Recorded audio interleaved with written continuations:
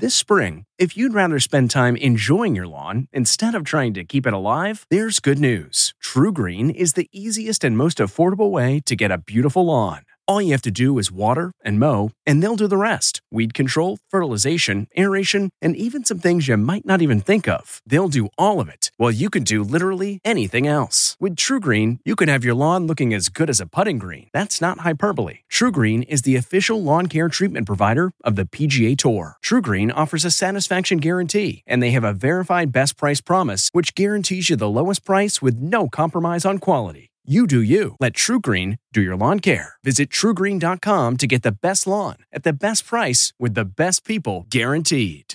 This episode is brought in part to you by Audible, your go-to destination for thrilling audio entertainment. Whether you're looking for a hair-raising experience to enjoy while you're on the move or eager to dive into sinister and shocking tales, Audible has an exclusive collection of thrillers from best-selling authors that will keep you on the edge of your seat. Like James Patterson's first audio-only thriller, The Coldest Case.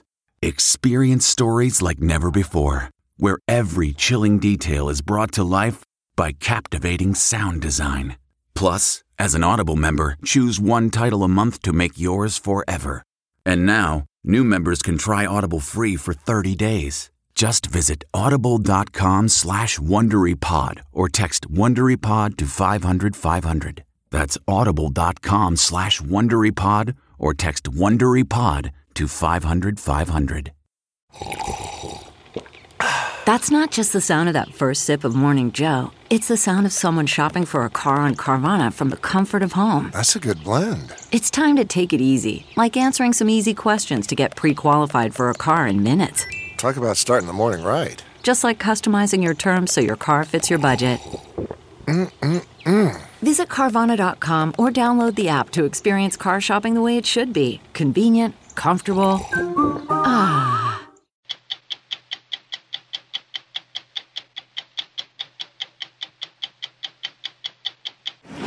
Shots fired! Shots fired! As a result of the wounds inflicted by AR-15 style rifles, the weapons used in the worst of recent mass shootings, perfect. Doctors, first responders, civilians, and children are now being trained to use something called a bleeding kit, an idea that comes from saving Americans on the battlefield. Tourniquet. You believe that these mass casualty events have become so common that it is important for everyone in this country to be prepared. Everyone. That's where we are in America today. That's where we are. You're 11 years old and you're suing the United States government. That's not what most 11-year-olds do, right? Yeah. Levi Draheim is one of 21 kids asking federal courts to block the U.S. government from continuing the use of fossil fuels. They say it's causing climate change, and they've amassed 50 years of evidence that's already forced the government to make some remarkable admissions. So you've got them with their own words. It's really the clearest, most compelling evidence I've ever had in any case I've litigated in over 20 years. I'm Steve Croft. I'm Leslie Stahl. I'm Scott Pelley. I'm Anderson Cooper. I'm Sharon Alfonsi. I'm Bill Whitaker. Those stories tonight on 60 Minutes.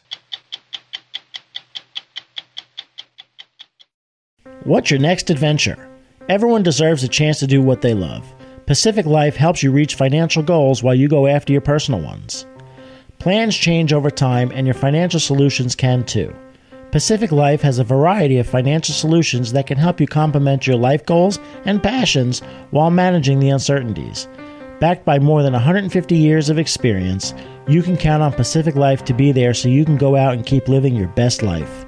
Pacific Life is one of the most dependable and experienced insurers in the industry and has been named one of the 2019 World's Most Ethical Companies by the Ethisphere Institute.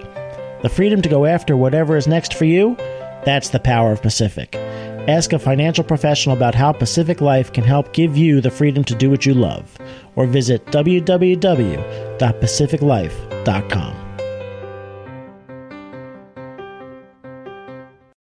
The mass shooting this past April at a California synagogue has something in common with the deadliest massacres, the AR-15 semi-automatic rifle. Variations of the AR-15 were used to kill at 2 New Zealand mosques, a Pittsburgh synagogue, Texas church, a Las Vegas concert, Marjorie Stoneman Douglas High School in Florida, and Sandy Hook Elementary School.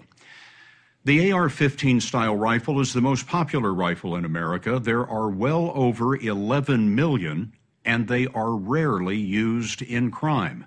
Handguns kill far more people. But as we first reported last November, the AR-15 is the choice of our worst mass murderers. AR-15 ammunition travels 3 times the speed of sound.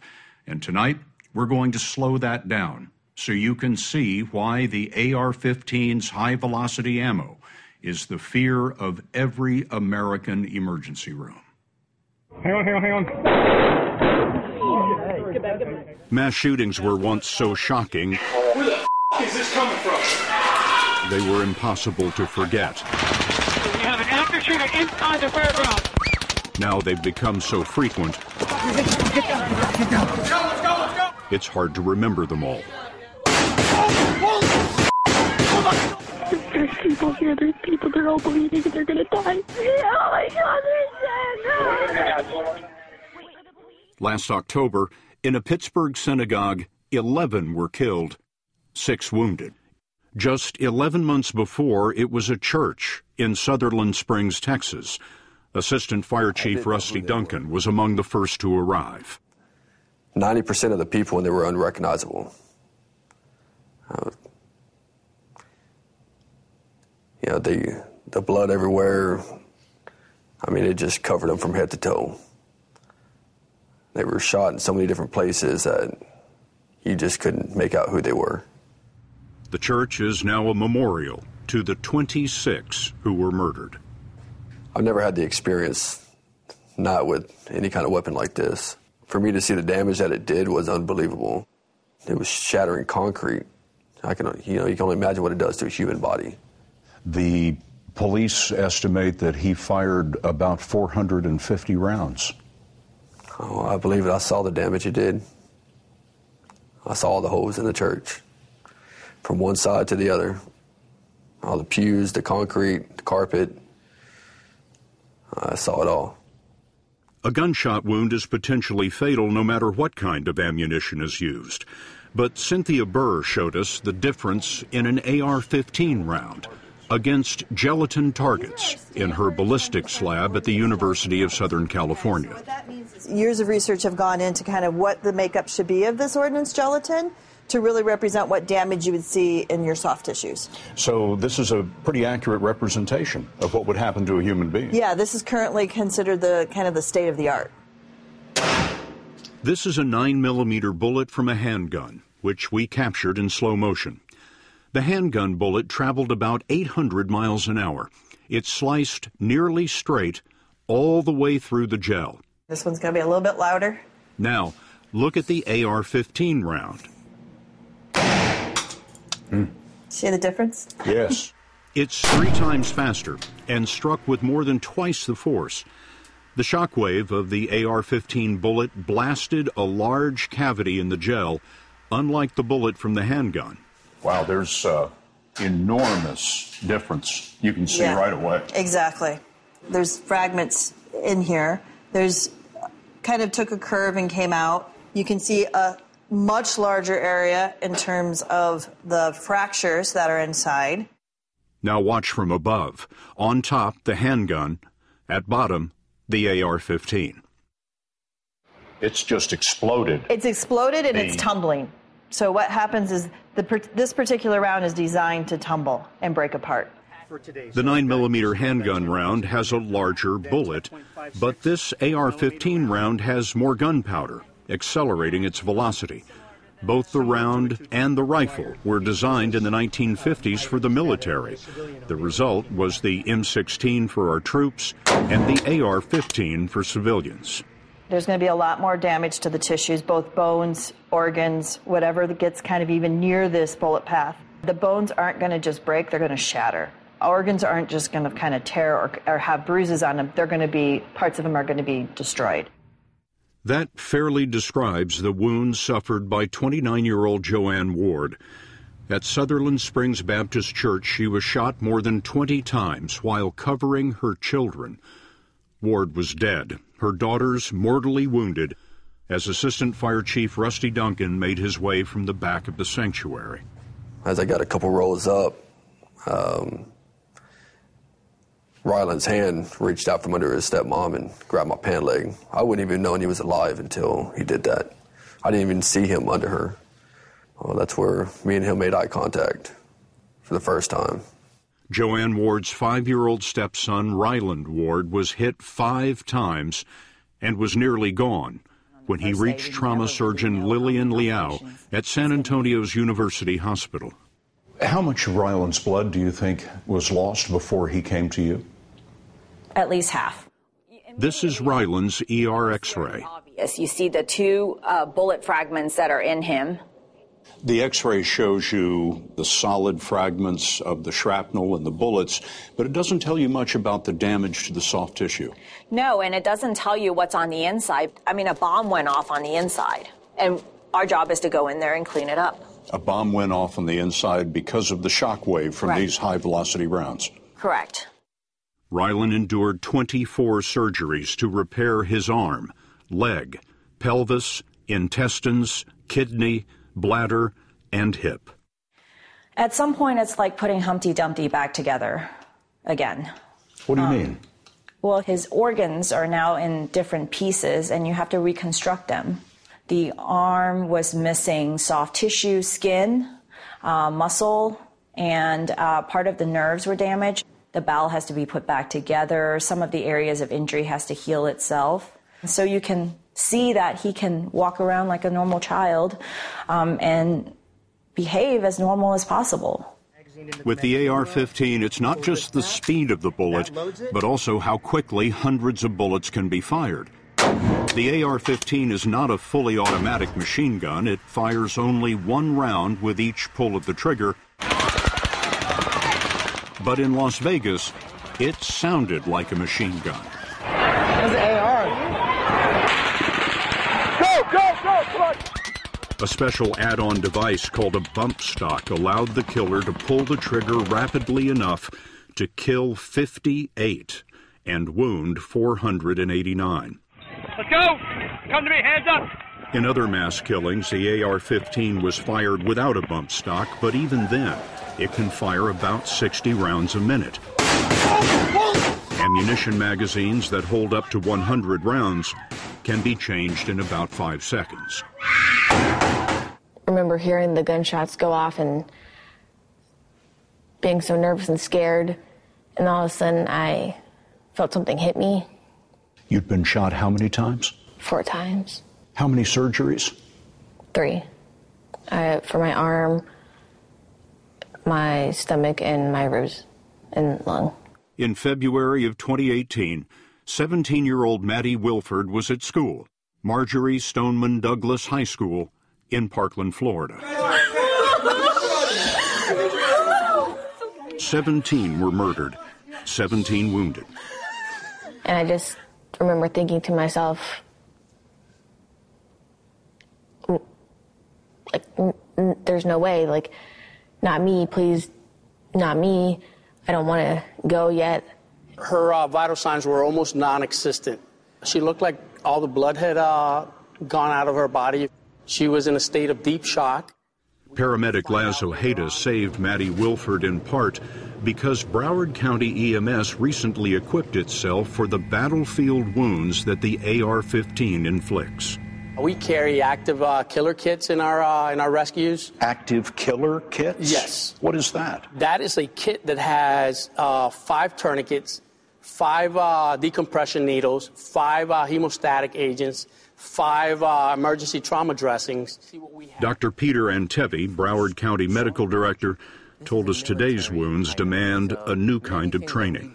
If I take you through one of our ambulances or take you through our protocols, almost everything we do is based on what the military has taught us. We never used to carry tourniquets. We never used to carry chest seals. These are things that were done in the military for many, many years. When did all of that change? It really changed, I think, after Sandy Hook. After Sandy Hook Elementary School, where 21st graders and 6 educators were killed with AR-15 rounds, a campaign called Stop the Bleed began nationwide. Good, really tight. Antevi and doctors including Lillian Liao in San Antonio Make this tight. are training civilians who are truly the first responders. Your turn. There have been more than 45,000 classes like this in the last 4 years. You have to go the second round to actually stop the bleeding here. Does it hurt? Yeah, her face, you can undo it now. The day after the shooting, my kids are waking up and they're time to go to school. And my son heard what had happened the night before when I was on the scene. And he looked at me with the fear of God that he had to go to school that day. My first instinct was, he needs a bleeding kit. My son today has a bleeding kit on his person. How old is he? 12 years old. Here it is. This is it. I've given him this, and I taught him how to use it. You believe that these mass casualty events have become so common. Absolutely. That it is important for everyone in this country to be prepared. Everyone. That's where we are in America today. That's where we are. Ryland Ward survived the church massacre because firefighter Rusty Duncan used his belt as a tourniquet. Look where you're going. For over a year, Ryland worked often 6 days a week. Slow but controlled. Learning to sit. All right, we're loosening up all your muscles. Stand and walk again. Okay. You're very strong. You're very strong. Let's see if this actually goes in the hospital. Yep. Did you meet some new people in the hospital? You were there for a long time. How do you know? They told me. I talked to some of the people who helped you. Like who? There was Dr. Lau?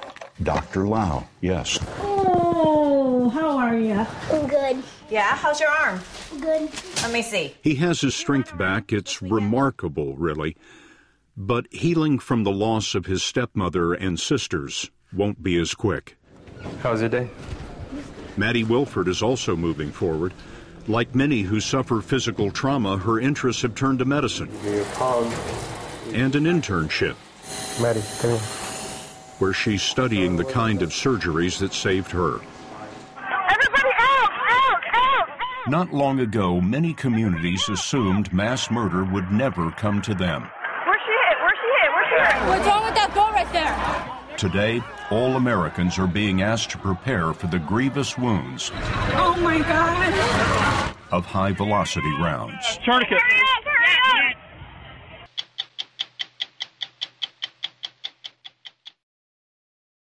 Of all the cases working their way through the federal court system, none is more interesting or potentially more life-changing than Juliana versus the United States. To quote one federal judge, this is no ordinary lawsuit. It was filed back in 2015 on behalf of a group of kids who were trying to get the courts to block the U.S. government from continuing the use of fossil fuels. They say it's causing climate change, endangering their future, and violating their constitutional rights to life, liberty, and property.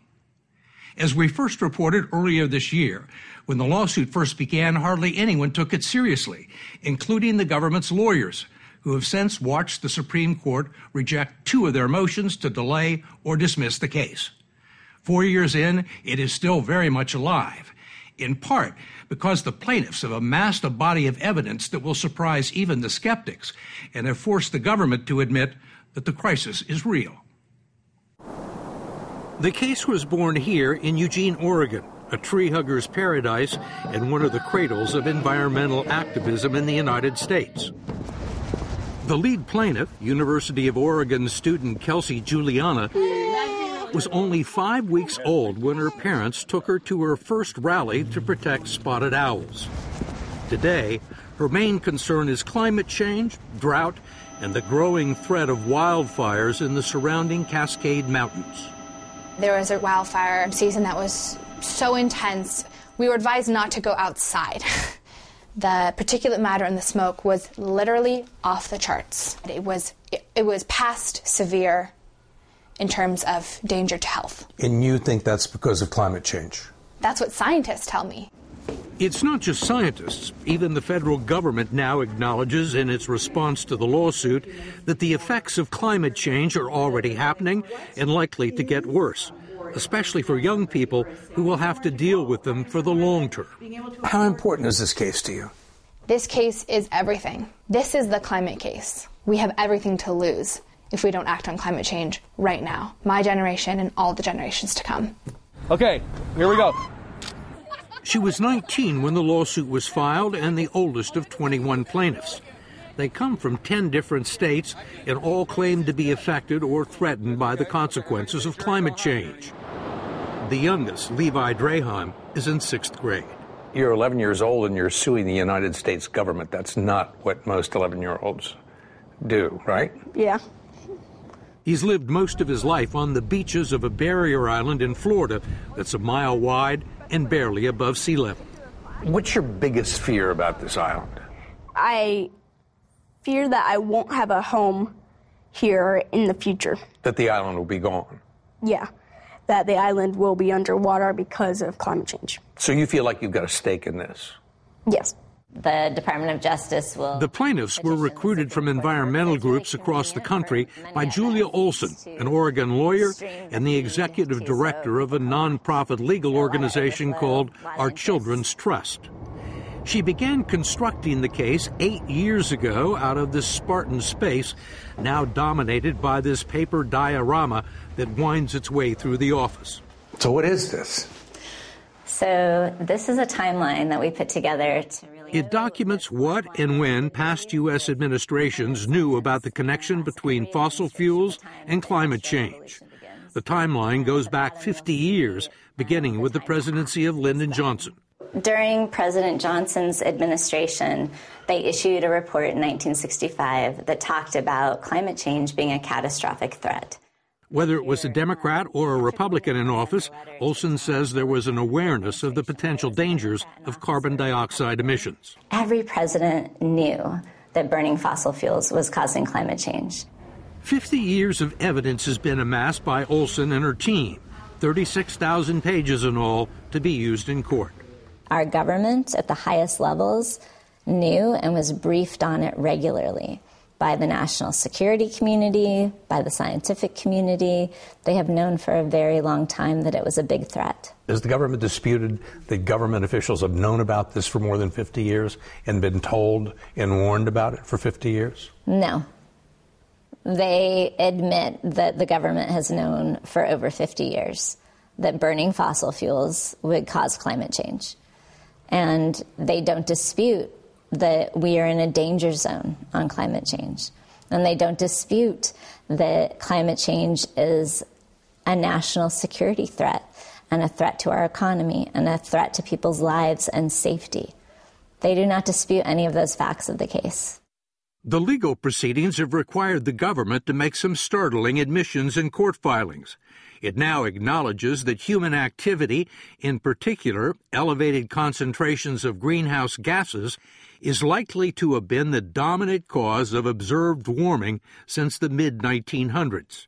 That global carbon dioxide concentrations reached levels unprecedented for at least 2.6 million years. That climate change is increasing the risk of loss of life and the extinction of many species. It is associated with increases in hurricane intensity, the frequency of intense storms, heavy precipitation, the loss of sea ice, and rising sea levels. It's really the most compelling evidence I've ever had in any case I've litigated in over 20 years. The lawsuit claims the executive and legislative branches of government have proven incapable of dealing with climate change. It argues that the government has failed in its obligation to protect the nation's air, water, forests, and coastlines. And it petitions the federal courts to intervene and force the government to come up with a plan that would wean the country off fossil fuels by the middle of this century. You're just saying do it, we don't care how. Do it well and do it in the time frame that it needs to be done. You're talking about a case that could change the economics in this country. For the better. Well, you say it changes the economy for the better, but other people would say it would cause huge disruption. If we don't address climate change in this country, economists across the board say that we are in for economic crises that we have never seen before. The lawsuit was first filed during the final years of the Obama administration in this federal courthouse in Eugene. Did they take this case seriously when you filed it? I think in the beginning they thought they could very quickly get the case dismissed. In November 2016, a federal judge stunned the government by denying its motion to dismiss the case and ruling it could proceed to trial. In what may become a landmark decision, Judge Ann Aiken wrote, "Exercising my reasoned judgment, I have no doubt that the right to a climate system capable of sustaining human life is fundamental to a free and ordered society." Federal judge ever said that before? No judge had ever written that before. The opinion was groundbreaking because the courts had never recognized the constitutional right to a stable climate. That's a big stretch for a court. Ann Carlson is a professor of environmental law at UCLA. Like almost everyone else in the legal community, she was certain the case was doomed. There's no constitutional provision that says that the environment should be protected. Why is the idea that the people of the United States have a right to a stable environment such a radical idea? Well, I think that Judge Aiken actually does a very good job of saying it's not radical to ask the government to protect the health and the lives and the property of this current generation of kids. Look, if you can't have your life protected by government policies that save the planet, then what's the point of having a constitution? How significant is this case? Well, if the plaintiffs won, it'd be massive, particularly if they won what they're asking for, which is get the federal government out of the business of in any way subsidizing fossil fuels and get them into the business of dramatically curtailing greenhouse gases in order to protect the children who are the plaintiffs in order to create a safe climate. That would be enormous. So enormous that the Trump administration, which is now defending the case, has done everything it can to keep the trial from going forward. It's appealed Judge Aiken's decision 3 times to the Ninth Circuit Court in California and twice to the Supreme Court. Each time, it's failed. They don't want it to go to trial. Why? Because they will lose on the evidence that will be presented at trial. And that's why they don't want one. That's why they don't want one. They know that once you enter that courtroom and your witnesses take the oath to tell the truth and nothing but the truth, the facts are facts and alternative facts are perjury. And so all of these claims and tweets about climate change not being real, that doesn't hold up in a court of law. The Justice Department declined our request for an interview, but in court hearings, in briefs, it's called the lawsuit misguided, unprecedented, and unconstitutional. It argues that energy policy is the legal responsibility of Congress and the White House, not a single judge in Oregon.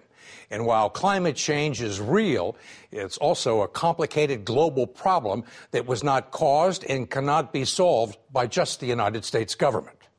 In other words, it's not responsible. Why is the federal government responsible for global warming? I mean, it doesn't produce any carbon dioxide. How are they causing it? They're causing it through their actions of subsidizing the fossil fuel energy system, permitting every aspect of our fossil fuel energy system, and by allowing for extraction of fossil fuels from our federal public lands. We are the largest oil and gas producer in the world now because of decisions our federal government has made. What about the Chinese government? What about the Indian government? Clearly, it's not just the United States that has caused climate change, but the United States is responsible for 25% of the atmospheric carbon dioxide that has accumulated over the many decades. Julia Olson is confident they're going to prevail in court. Ann Carlson and most of the legal community still think it's a long shot. But she says she's been wrong about this case every step of the way. Courts have asked governments to do bold things. The best example would be Brown versus Board of Education, when the court ordered schools to desegregate with all deliberate speed. So there have been court decisions that have asked governments to do very dramatic things. This might be the biggest. You've been stunned by how far this case has gotten. Well, Why has it gotten so far? I think there are several reasons this case has actually withstood motions to dismiss. I think the first is that the lawyers have crafted the case in a way that's very compelling. You have a number of kids who are very compelling plaintiffs who are experiencing the harms of climate change now and will experience the harms of climate change much more dramatically as they get older. I think the hard question here is the law. The latest oral arguments in Juliana versus the United States were heard earlier this month in Portland, but whatever happens next will certainly be appealed. 2,000 miles away, in the aptly named town of Rayne, Louisiana, the family of one of the plaintiffs, 15-year-old Jaden Foytlin, is still rebuilding from the last disaster in 2016 that dumped 18 inches of rain on Rayne in southern Louisiana in just 48 hours. That's just something that shouldn't happen. You can't really deny that climate change has something to do with it, and you can't deny that it's something that we have to pay attention to. I'm not sure if most of Louisiana, of South Louisiana, is going to be here. That's just a really big worry of mine. For the foreseeable future, it's impossible to predict when and how the storms and the lawsuit are likely to end. I'm Leslie Stahl. We'll be back next week with another edition of 60 Minutes. It was the biggest scandal in pop music. The stars of Milli Vanilli, the Grammy-winning multi-platinum R&B phenomenon, were exposed as frauds. But none of this was their idea. So whose idea was it? Enter German music producer Frank Farian. He saw the success of acts like Michael Jackson and Prince, and he wanted in, no matter the cost. So he devised the perfect pop heist. Two once-in-a-lifetime talents who were charismatic, full of sex appeal, and phenomenal dancers. The only problem? They couldn't sing. But Frank knew just how to fix that. Wondery's new podcast, Blame It on the Fame, dives into one of pop music's greatest controversies and takes a never-before-heard look at the exploitation of two young Black artists. Milli Vanilli set the world on fire, but when the truth came out, Rob and Fab were the only ones who got burned. Looking back now, it's hard not to wonder, why did everyone blame them and not the man pulling the strings? Follow Blame It on the Fame, Milli Vanilli, on the Wondery app or wherever you get your podcasts. You can binge all episodes of Blame It on the Fame early and ad-free right now by joining Wondery Plus. I'm CBS News correspondent Major Garrett, host of the podcast Agent of Betrayal, the double life of Robert Hanssen. During the Cold War, FBI agent Robert Hanssen traded classified secrets to the Kremlin in exchange for cash and jewels. In the podcast, you'll hear from Hanssen's closest friends, family members, victims, and colleagues for the most comprehensive telling of who Robert Hanssen really was. Binge the entire series now. Agent of Betrayal, the double life of Robert Hanssen is available on the Wondery app, Amazon Music, or wherever you get your podcasts.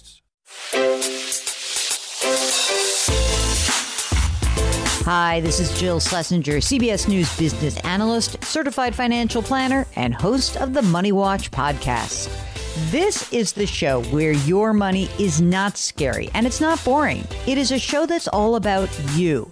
It's your questions that make it possible for me to provide unconventional and entertaining insights on your money and maybe more importantly, on your life. I'm going to be your financial coach, someone who brings common sense and an insider's perspective on how to manage your money and your emotions. And I promise we are going to have a little bit of fun along the way. Have a question from retirement to career changes to college funding? Just send us an email at askjill@jillonmoney.com. Follow Money Watch wherever you get your podcasts. You can listen ad-free on the Amazon Music or Wondery app.